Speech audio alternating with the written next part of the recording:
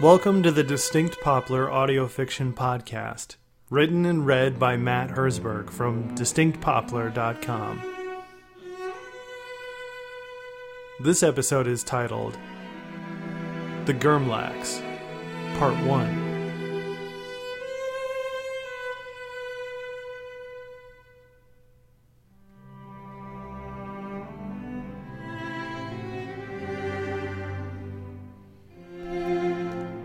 Somewhere once, in a city that forgot to stay clean. Bren Aluk couldn't believe what his eyes were seeing. A discovery so great, so simple, so unexpected, that the whole misfortunate lot of his life changed suddenly upon finding it. The boy's hands gingerly pulled away the pieces of his expended trap, his fingers cautiously discarding the pins and coils that enabled it to snap into place. For if this unexpected quarry escaped due to a hasty mistake, his heart would leap out of his chest. And for this reason, he sighed deeply, wiped the budding sweat of anticipation from his brow, and resumed with a slow and cautious pace. There, in the alley behind the old motor coach factory, amongst the trash, the rusted metal bars, and surrounded by pitted brick walls from the surrounding buildings, there on the ground, in plain sight, and dangling above the bait that he had left in his makeshift trap, was a Gurmlax.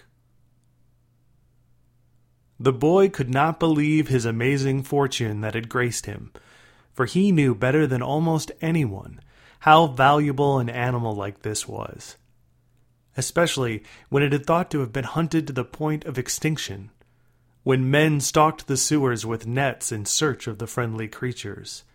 Men like Albrennen Aluk, Bren's grandfather, desperately seeking the qualities that a beast like the Gurmlax had to offer. This Gurmlax, an actual living specimen, was about the size of a house cat, with a long serpentine body that ended in a tail and began with a saurian-like head. It had two glassy black eyes embedded comfortably in mounds of molten brown-colored scales that stretched in large diamond shapes over the creature's pate and down its back, where the coloring would ultimately splatter into patterns of smaller pieces by the time that it reached the creature's clawed feet. "You're a female," observed Bren, as he noticed the coloration of subdued reds and purples splattering across her legs like paint. Easy camouflage to help the Gurmlax hide on the dark red chunky bark of the trees of the area, long before there was the city of Distinct Poplar. Way before his grandfather's time, when everything around was still frontier country as far as the eye could see, that was where one used to hunt the Gurmlax, in the old swamplands that this stinking city would eventually be built upon. That much was in Bren's textbook in school, minus any mention of the Gurmlax, as if they had never existed. But the boy knew that they had in fact existed back then, due to his grandfather. Back then, the hunters would be clubbing the trunks of the dark red trees like beating a drum, shaking the creatures free, dropping them from the branches above like overripe fruit, safely caught into awaiting sacks, held open to receive them. But this one, his Gurmlax, caught precariously and by chance in a simple trap, it was a marvel to him, for he had never seen one outside the old dusty tomes and bestiaries that his grandfather had kept. His grandfather had been an expert of things like the Gurmlax.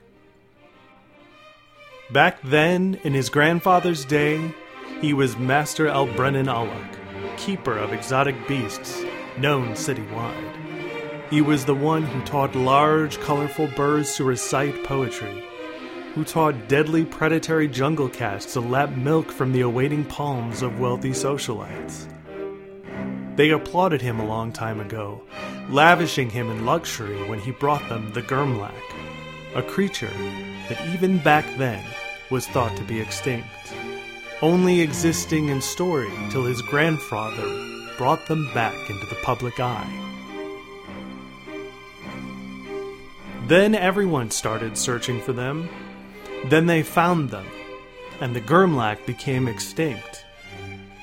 Those days were long gone, however, and his grandfather gone with them, or at least the man he used to be. He had become the crazy old vagabond Albrennen when his time had passed. He lived in an old neighborhood of the city, separated, isolated, forgotten. A set of wild and crazy eyes, an old and frail body, a beard stained from white to yellow around his mouth and ears. That was how Bren remembered him, the old fool kept to himself, living out his days in an entire building filled with old things from his adventures. There were heads of exotic beasts on the walls, traps and gear haphazardly spread over every available table and countertop, and he had animal pens in the basement, too, for the kinds of things he caught in the city and kept and cared for. To what end nobody really knew. And when his grandfather had passed, Bren's father, Brennan, took over the building and everything stored within it, like a secret abandoned warehouse of hunter things that was just waiting to be plundered.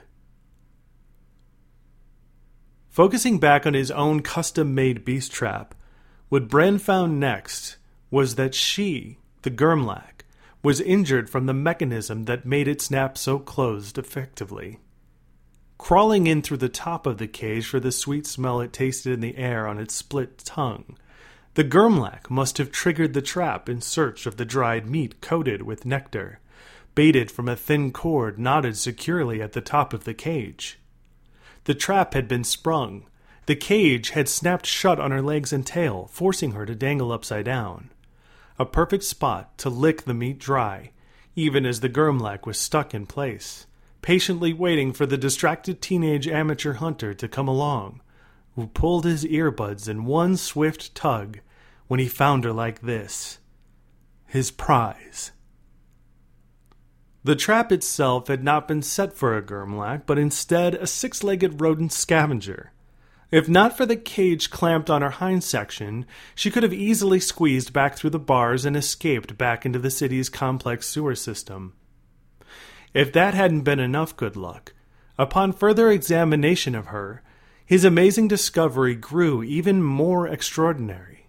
Something so incredible that Bren slapped himself across his cheeks to make sure he was not dreaming. The Gurmlak was a mother. Her babies were the size of small kittens, and they had easily squeezed themselves through the bars to nestle in beneath their dangling mother.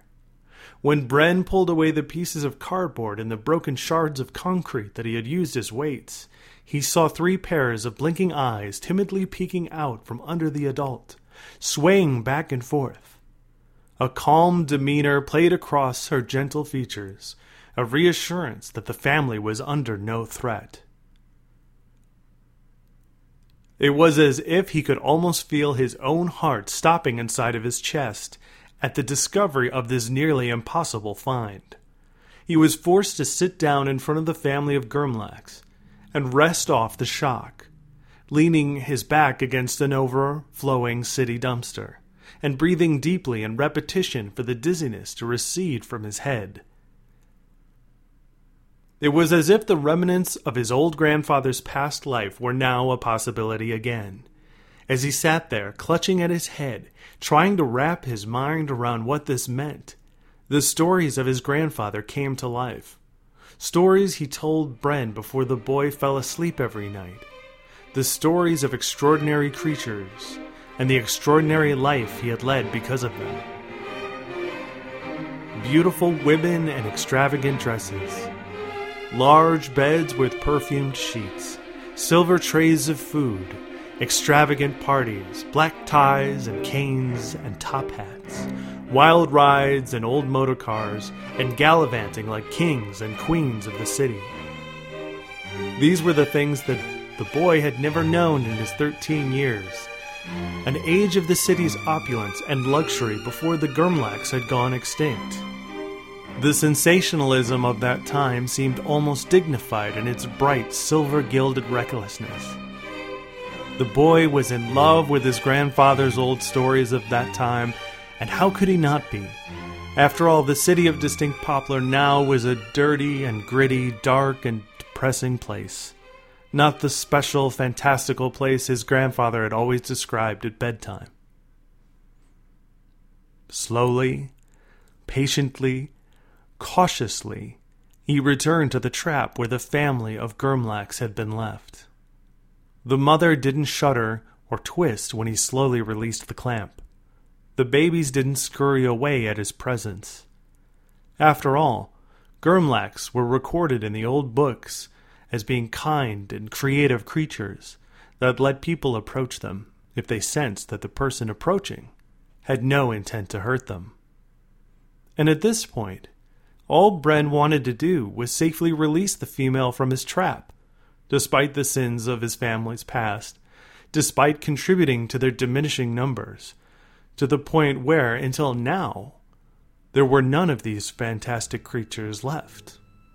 Easily, he pulled back the lid of the cage, which had snapped into place as soon as the trap had been sprung by the hungry female.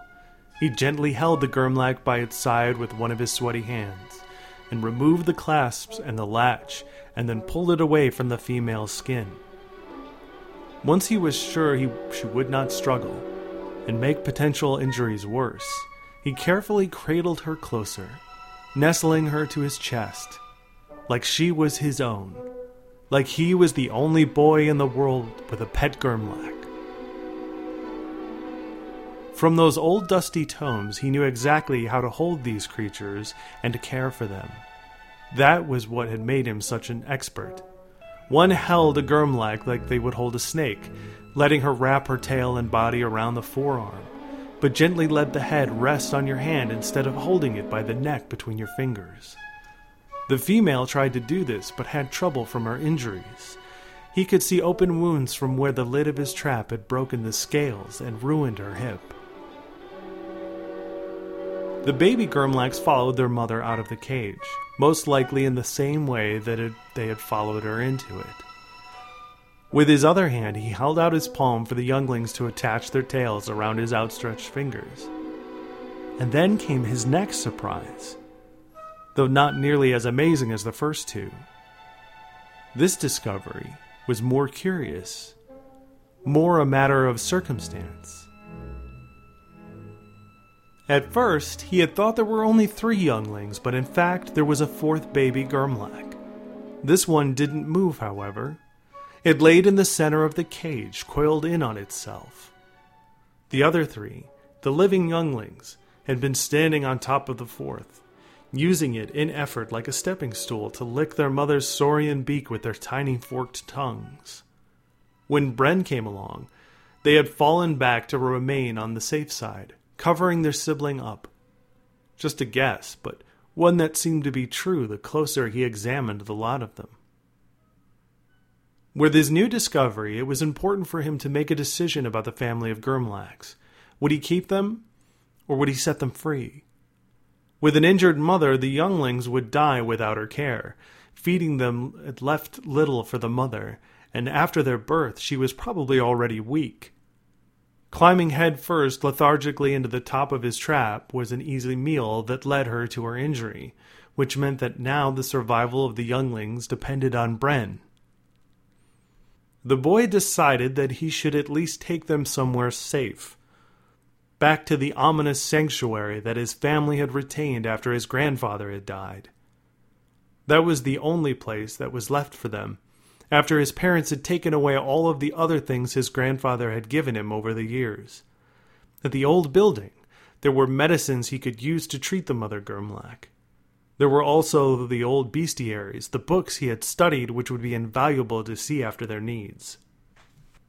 He could bring them to his grandfather's old home to take care of them, and then set the family free after she had recovered. Nobody had to know, not even his parents. He'd make something up. Ever since grandfather had passed, there was very little attention for Bren these days. His mother and father spent most of their time arguing with each other. No time to notice how long the boy would be away, or if he was even gone.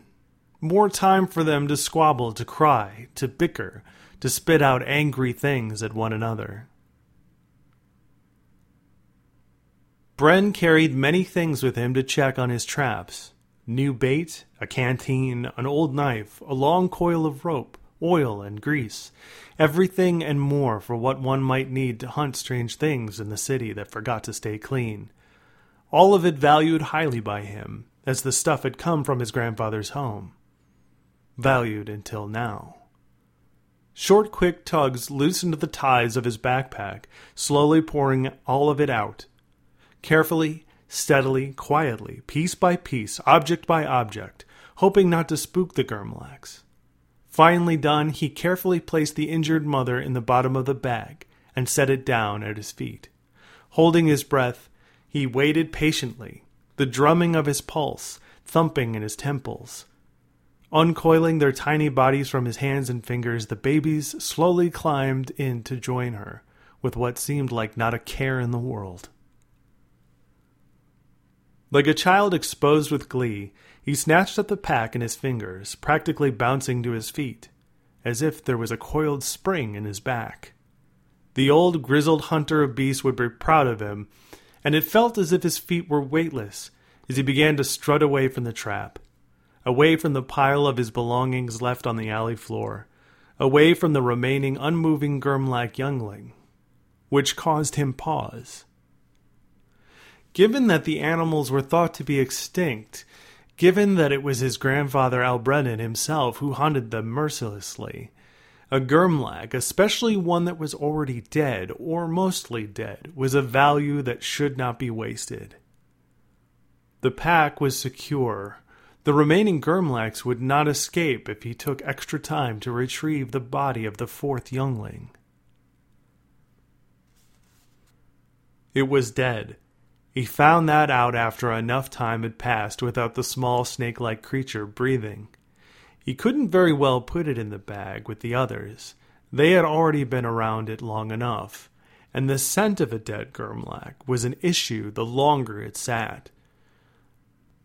Bren found a sandwich in a plastic bag amongst his things, which he emptied quickly to place the dead youngling easily within it. Then he headed to his grandfather's old home, whistling, dancing in his own steps. He crossed the river from the old industrial sector, the Faxenbeard Bridge, and made his way back through the city to the large 3-story building of his destination.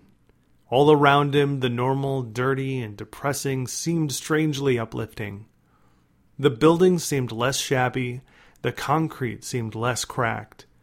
There were fewer potholes in the blacktop, and the lights of the crosswalk seemed unusually bright and colorful.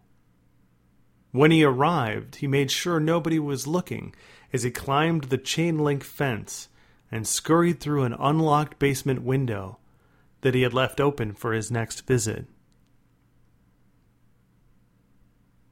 With nervous fingers, he undid the pack and laid it down in one of the many pens in the basement. It was all so strange, as if it had been a dream or a fantasy, and now he almost expected rocks to come tumbling out instead of his amazing find. It was all a matter of self-doubt, which caused him to breathe hoarsely until several small saurian heads poked out from the end. Looking around the room with their tiny black eyes, it was as if they were scouting for their mother, whom slowly made her way out of the pack, arching her back and full-stepping one clawed foot in pain. Bren had taken his time to retrieve his grandfather's old medicine kit.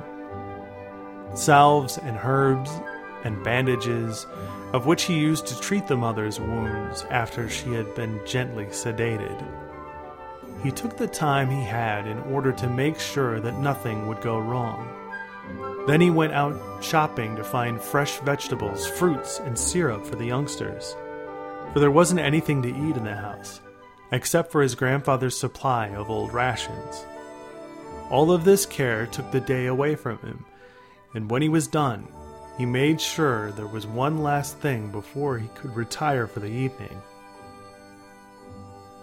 The dead youngling. He had to be extra careful with the body and where it was kept. A Gurmlak who's dead will spook living Gurmlaks if it's kept too long. It had something to do with the way they smell when deceased, when little forked tongues slipped from little dry mouths, and the normally glassy inquisitiveness of their eyes were brushed away with a dull, lifeless opacity. But the smell was something different entirely, not overly noticeable by the untrained nose, or so the old books had said. Over the normal smells of death and decay, that was, the stink of a dead Gurmlak. What he had to do now was dispose of the body, away from the old building and more importantly from the pens in the basement, away from the grounds of the immediate area from his family's home. It was like the words of his grandfather always used to say, "You can't dig deep enough to disguise a dead Gurmlak." Bren put together a new pack with a new knife, a collapsible spade, some matches, and a bottle of water. All of the other things one would need to dig a deep hole and get rid of a body of a thing. He wasn't sure how far he should travel out from the boundaries of his grandfather's home. One could not be too careful in this part of the city. Paratox Park was an old neighborhood, and old neighborhoods were sometimes more dangerous with age. There was the problem of what to do with the family of living Gurmlaks once the mother was recovered. Again the question came up as he slipped the pouch around his shoulder and headed out into the night. Should he keep them, or release them back into the wild? As he walked by the neon glow of the humming city streetlights, he pondered what another would have done in his place. Most likely the Gurmlaks would be brought back to civilization for show. The mother might have gotten worse, and there would be no chance to release them back into the wild. That was ideal, for the family to live back in the wild, instead of captivity. Even if the wild meant distinct poplars, trash yards, sewers, or back alleys. Even Albrun and Oluk, who had personally contributed to the creature's near extinction, knew what was best for their survival. And that's why Bren knew it too. With the proper means and time, Bren could construct a limited habitat for the Gurmlaks to live while the mother rested. Then, when it was time, he could loose them back into the city to survive on their own, where they might be found by someone else, someone more interested in sport than the rediscovery of an animal who was thought to be distinct. Someone who was more interested in what a dead Gurmlak offered than saving the fantastic animals. By consulting the old tomes, one could read long paragraphs that celebrated the Gurmlak for the very special things that they offered. The glassy eyes of a Gurmlak could be nibbled upon to relieve mouth aches. The thick jelly-like substance burst onto your tongue, which you then would distribute over your gums. The animal's brain was thought to be consumed in order to heighten memory. The meat under the skin of its long serpentine body was said to be juicy and sweet. Its claws could be ground and mixed and combined with other infusions to make pain easers. Adults had 2 small sacs of a very light toxin, so harmless it was like an intoxicant or an aphrodisiac. Bren wasn't sure what that meant exactly. When he was out far enough in the neighborhood, he found an empty city park and decided to dig a hole with his collapsible spade. True, he could have just thrown the dead Gurmlak in the trash and been done with it. However, what if this family weren't the only surviving Gurmlaks in the city? What if there were more, thriving somewhere unseen by the eyes of human beings? A dead Gurmlak would begin to stink and could send the others back into hiding. The Gurmlak mate of the mother and the sire of her younglings should be considered more specifically. If what his grandfather had said was always true, then it could be risky to idly toss the dead youngling into the trash for fear that the sire might be put off. In the past, during a time when these creatures were plentiful, it wouldn't be that big of a deal if a dead Gurmlak turned others away for the first time, as the smell lasted.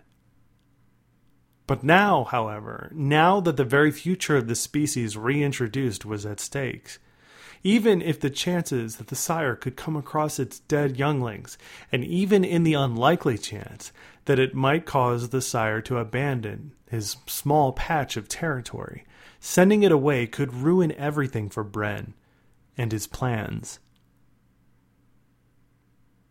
Round and round, spiraling down, far enough that his eyes could peek over the edge, the boy dug and dug and dug so that he might make a hole so deep that no scent of death could be found. While he dug, his mind fell back into its usual absent-minded routine.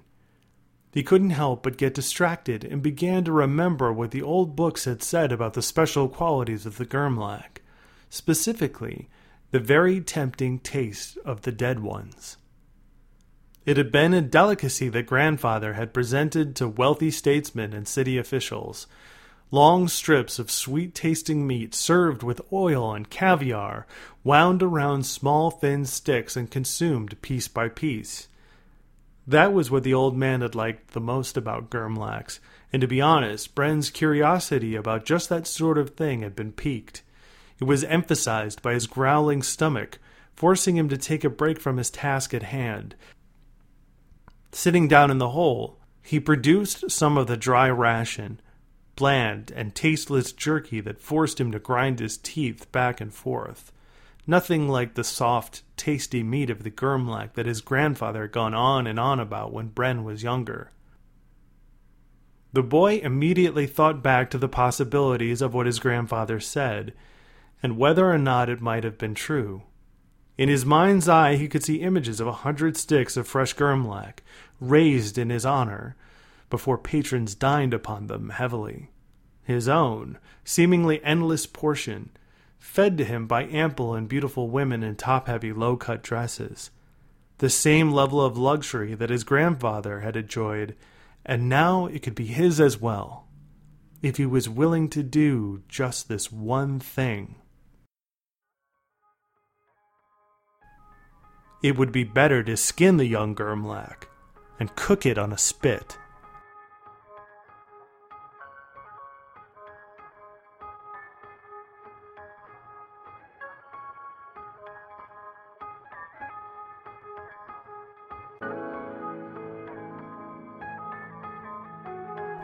You've been listening to The Gurmlaks, Part 1, by Matt Herzberg.